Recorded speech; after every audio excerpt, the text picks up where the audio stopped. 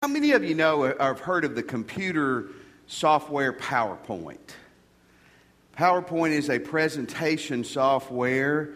Josh informed me this week that when you're in connection groups on those scrolling announcements, that is a PowerPoint presentation. So you know what that is. But we're going to talk about PowerPoint tonight in a different way. When you think about a point, you think about something you're trying to get across, and a PowerPoint would be something of emphasis and of strength. And tonight we're going to look at some points that I think are very important. Points that I think are PowerPoints for your life and in my life and our walk with Jesus Christ. We're in the book of Judges. Judges is not a book you probably go to often, but it's easy to find. Genesis, Exodus, Leviticus, Numbers, Deuteronomy, Joshua, Judges. So it's pretty close to the front of the book. This is an interesting little book. Not little books, 21 chapters. And we're going to study through this on Sunday nights, and occasionally we'll jump in on Sunday mornings because it's got so much interesting things. We don't know for certain who God used to write this book. I believe it was probably the prophet Samuel. The Jewish Talmud says with authority that it was him, and I believe it certainly may have been.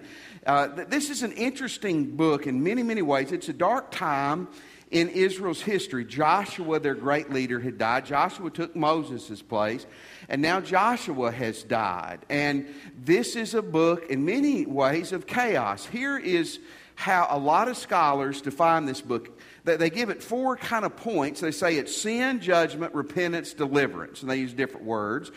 They sin, God smites them. They repent, God delivers them. And I think, wouldn't you say that's pretty much like your life and my life in many ways? One author said the book of Judges is a book of sex, violence, rape, murder, war, and mayhem. That sounds like an HBO show, doesn't it?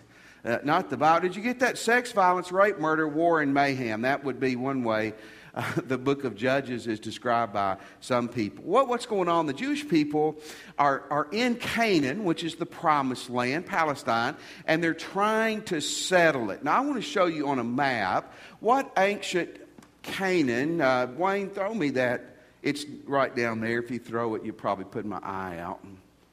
Thank you. That'd be funny to some of them, but okay. Now, I'll try to walk you through this. Modern day Israel, would come down somewhere around in here, and it would border to the Dead Sea. That's the Jordan River. You can see the word Jordan, and Israel runs along that. This is Lebanon, modern day Lebanon over here. In fact, when Cindy and I got to go to the Dead Sea, you could sit right here and see Israel on one side and Lebanon on the other side. Here's the Sea of Galilee. This is modern day. This is Israel. Now, the West Bank eats up a lot of this. But then when you get up a little bit farther, you're getting into southwest Syria. So the promised land, Canaan, you read about in the Old Testament, encompass what would be today modern day Israel, the West Bank, Lebanon, and southwest Syria. So it's a pretty big area. But they are trying to conquer this. And the book of Judges is named after 15 judges who are found in the 21 chapters of this book. And judges were not kings. Kings are going to come after judges, but they are leaders. They are rulers that God put in place to help these people. Now, the time frame, this is interesting. This book had about a 300 to 330 year time span. Now, you think about this. That's an era in the history of Israel, and that United States is not even that old. Isn't that interesting? It started about 1,370 years before Christ, and this period lasted to about 1047 BC. So this is all 1,300 to 1,000 years before Jesus Christ. Let's dive into it in Judges chapter 1. Some PowerPoints. Here's the first one. Life and the cause must continue forward. No matter what's behind you, no matter what's beside you, and I'm not talking about the person,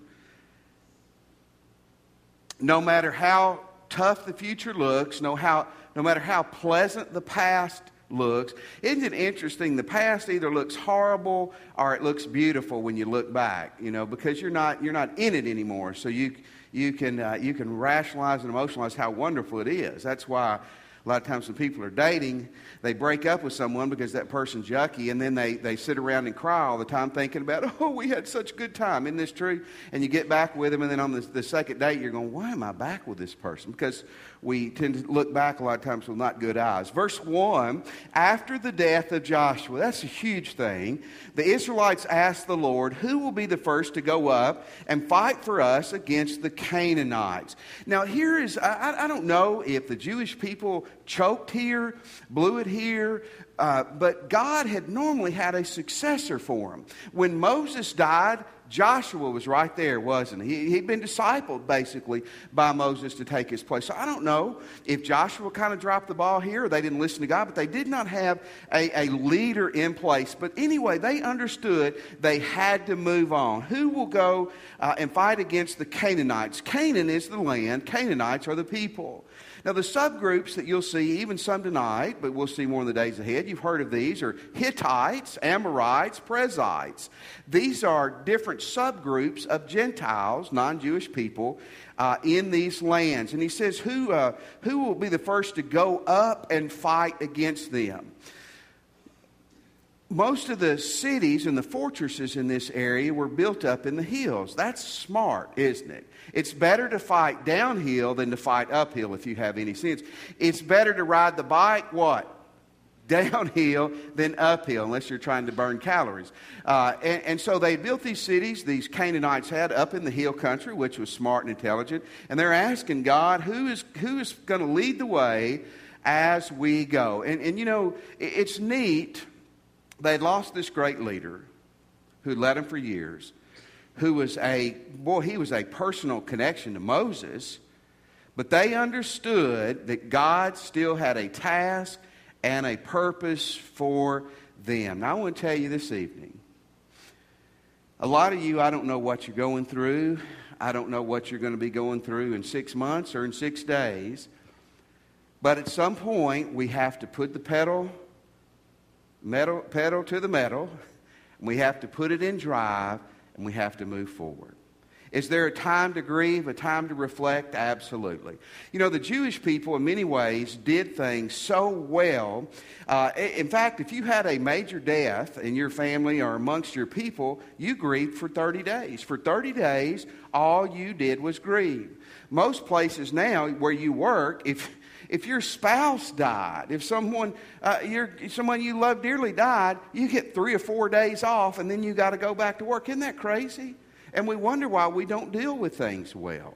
They had some great things in place to help with that. But you know what? Even with that, after the 30 days were over, when they didn't do anything but sit down and soak in what had happened, they knew they had to move forward. Yes, you need to regroup. Yes, you need to do some more things we'll see in a moment. But there comes a time when you and I have got to decide we're going to move forward. George W. Truett was a great pastor, First Baptist Dallas, for years, in the first part of the 20th century. And he had several quotes that he was known for. One was this. I don't know if it was original with him, but he would say you have to bury the worker at some point, but the work must move forward. Isn't that a good concept, whether it's literally or symbolically? Okay, I hope I'm not being prophetic this year, but let's say I die eating a Pop-Tart on Sunday morning. Wouldn't that be well, not necessarily terrible, but, you know, you die with a sugary smile on your face. Or God calls Cindy and I to go to Polar Bear Community Church in Barrow, Alaska. If Cindy goes with me, you know that she was, I had to get her under anesthesia for about 8 hours to get her up there. But you know what? I hope you'd be sad if we left, but you know what? The work's got to go on. And there's no plans. We have no plans, so don't get excited or don't get sad. I hope you'd grieve. But the work's got to go on, doesn't it? You know, I've been here 12 years, and we've lost some wonderful ministers, have moved and gone to other places, and it always hurts me. But you know what? We got to reload and go forward, don't we? Last year in our church, we had some wonderful families move to other states, and that hurts. That hurts me. That's tough. But you know what we got to do? We got to load it up and keep going, don't we? What's going on in your life? Is there anything you're holding on to that's keeping you from going forward? Is there anything right now that's got you like on a stationary bike? You're moving a lot, but you're getting nothing done? What a great thing that the Israelites knew their great worker, their great leader was gone, but they knew God, listen, God was still alive. Amen? And I say this a lot, but it's absolutely true. If you're breathing and you're conscious, God's got a purpose for your life. Spiritually, emotionally, with your business, with our church, with your life, you weren't built to go backwards. And really, you weren't built after a certain time to sit still. You were built to move forward. PowerPoint number 1, life and the cause must continue to move forward. Here's number 2. Always seek guidance from the Lord. Now you go, well, I've been in church and I've heard this a lot. You still don't practice it a lot, do you? How many of you still struggle with this? Good. Then listen. After the death of Joshua, the Israelites asked the Lord, who will be the first to go up and fight for us against the Canaanites? And the Lord answered, Judah is to go. I have given the land to their hands. The word ask means to seek counsel. It means to inquire. It's the idea of somebody wanting to know information that will help them or benefit them. I promise you, it's not going to take long for these Jewish people to do a lot of dumb things, but they've started off well right here. They've said we got to move forward, and we're going to seek the Lord about what we should do. Now, probably how they sought the Lord was that with that ephod. Do you remember this? We talked about this some last fall. That it's kind of strange. The priest and even some of the other leaders would have this vest called the ephod, E-P-H-O-D. And they would put that on, and there were 2 rocks, the Urim and the Thummim, that were in this, put next to the breast of the person seeking God, and that God would use those stones to show them what to do. How many of you agree that's odd? How many of you are happy you have the Holy Spirit and a full Bible? Isn't that much better? It sure is. But you know what? God still spoke to them through that way. And I want to tell you this evening, God wants to show you what to do too. What were they seeking the Lord? They were seeking the Lord about a war. Who are we supposed to go up and to take this land? I want to just tell you, this was a righteous war. They were fighting evil. They were fighting the enemies of God.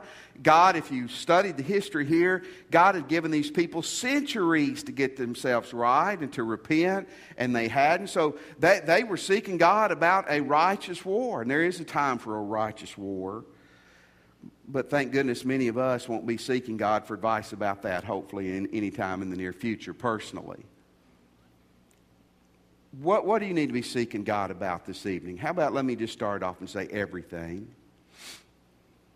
Philippians 4:6 says, pray about some things and worry about some things. No, it says pray about everything. Worry about nothing, doesn't it? Pray about everything.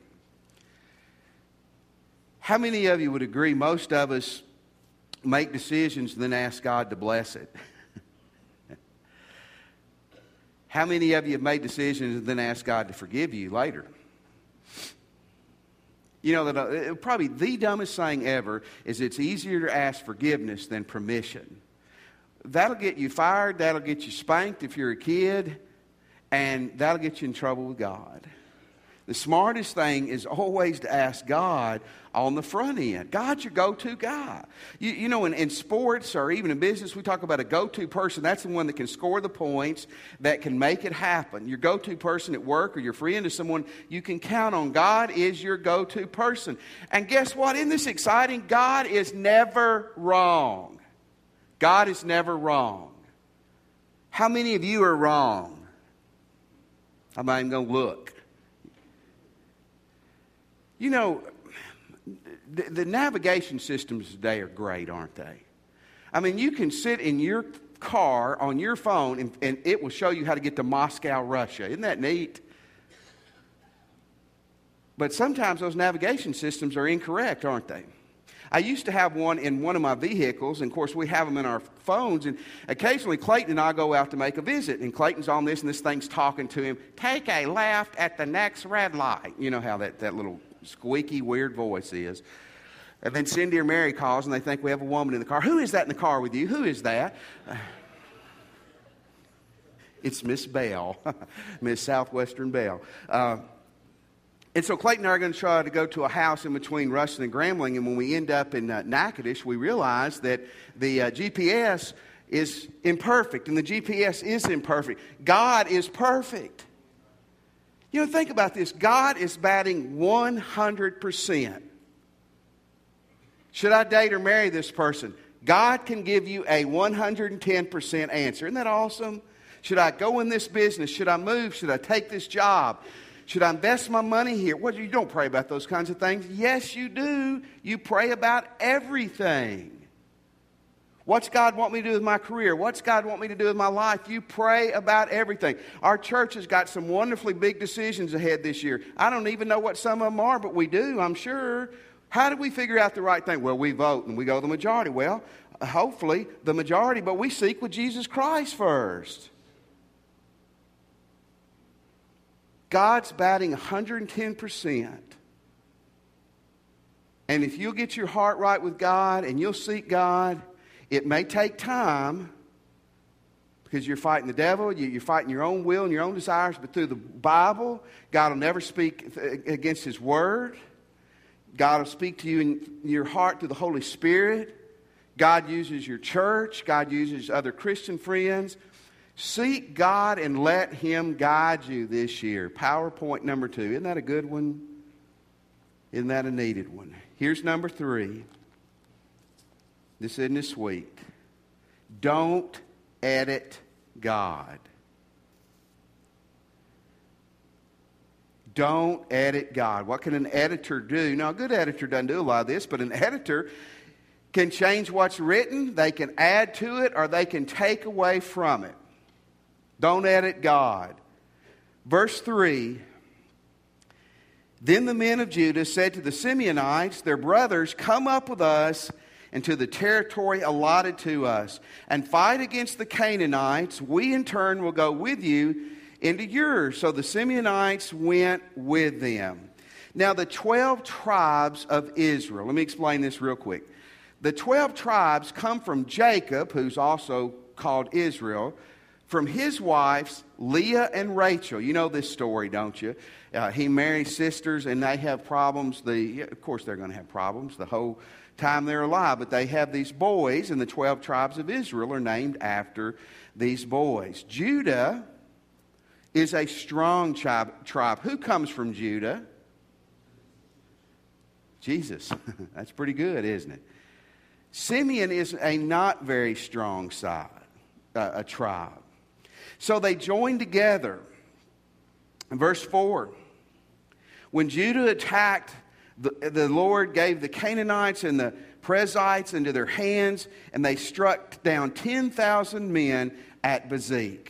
Now, where was this battle going on? Well, it's possible. We have a map to show you. If you're looking in modern-day Tel Aviv and Jerusalem, now that was Joppa. That was where Jonah got crunched by the big fish, somewhere around there. But modern-day Tel Aviv, and there's Jerusalem, by car, that's about an hour apart. It's possible this battle took place somewhere in here. We don't know for sure where it took place, but we know that the Israelites sure jumped on them and whipped them pretty bad. In verse 5, it was there that they found Adonijah, Bezek, and they fought against him, putting to rout the Canaanites and the Perizzites. That Adonijah, Bezek may have been a title. That may have been his title as a governor or king of this area.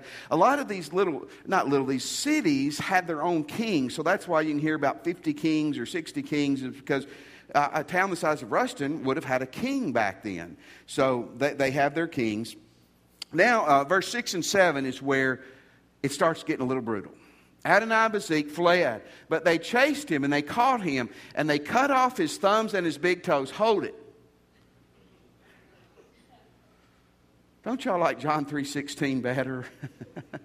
Go to verse 7.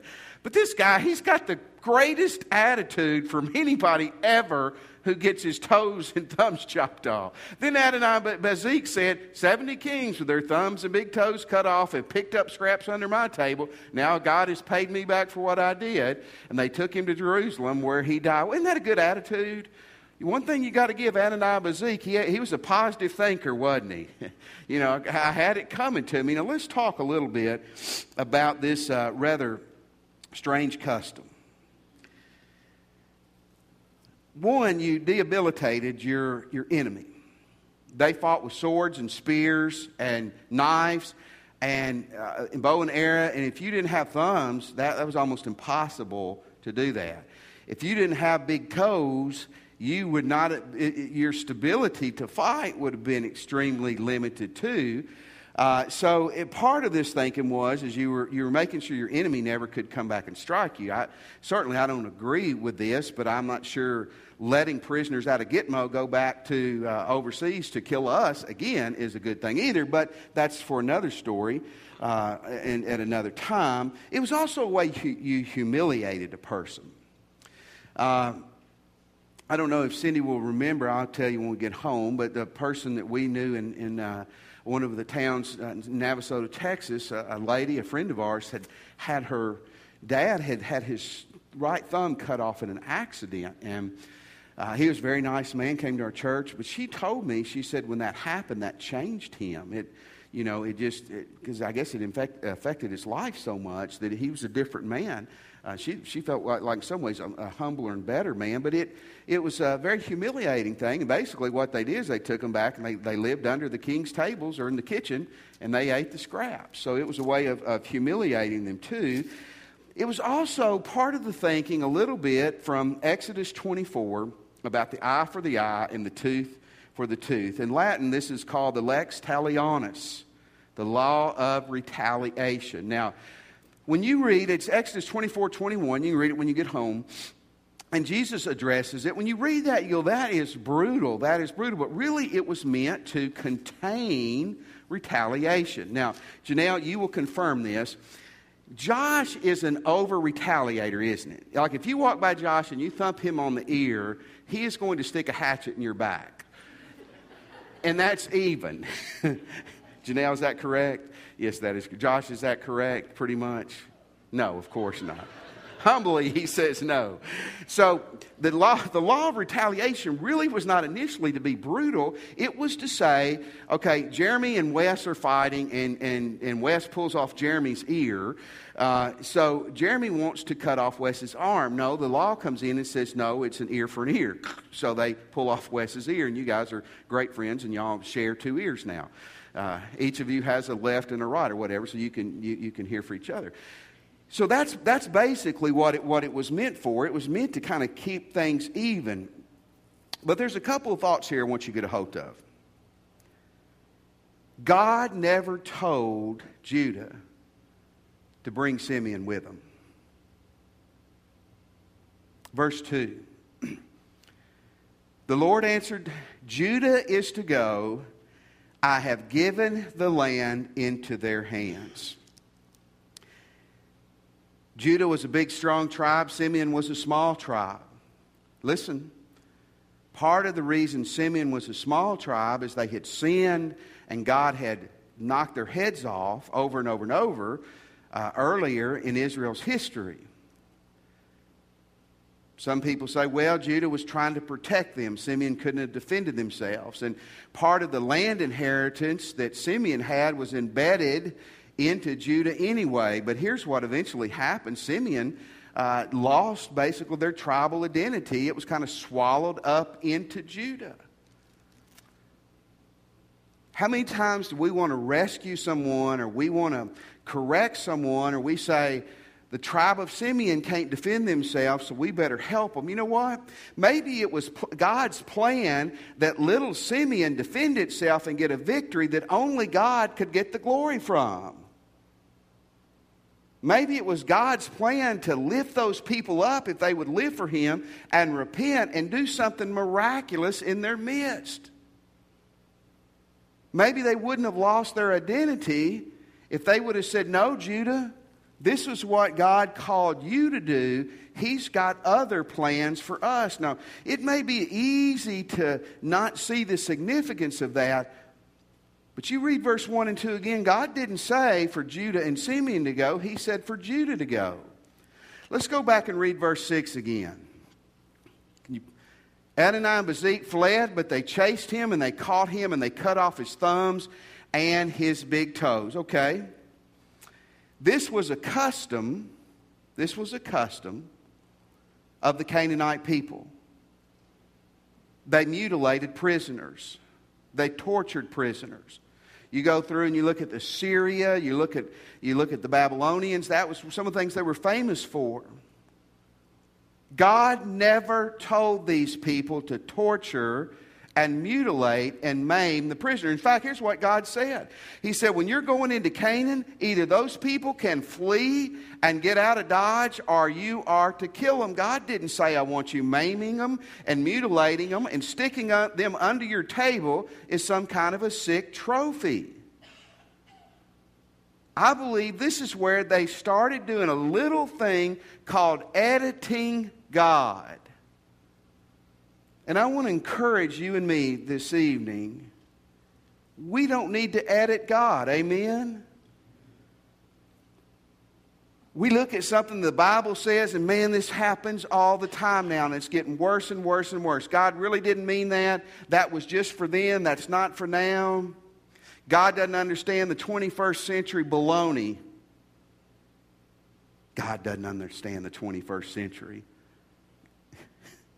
God knew what was going to happen in the 21st century back 2,100 years ago. God knew what was going to happen in the 21st century when He created the world. God's not out of touch. It's funny, you see people, here's some ways we edit God. We got in the habit of doing this. Sometimes you see people who are holy, they're pure, and they're just mean. Sometimes you see people who are loving and sweet and they're just immoral. I get tickled and frustrated on Facebook. I'll see people sometimes they'll have a Bible verse and then a day later there'll be a vulgar joke. And I'm thinking, you got to be kidding. It's like we edit God.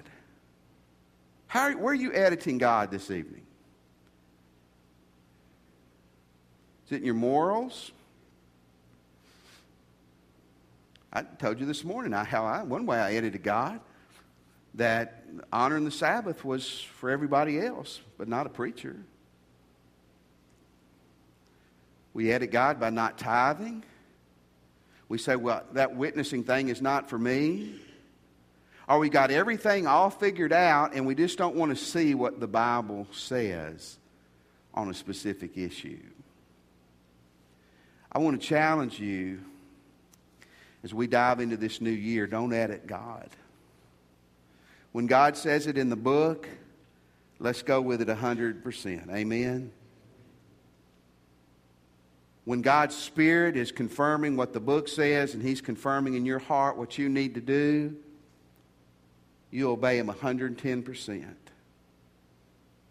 God doesn't want us halfway. God wants us all the way. Don't edit God. Don't edit God. So here's what I want to challenge you this evening. You're a Christian. Let's make some choices tonight. Let's make them personally. Let's make them corporately. Let's move forward.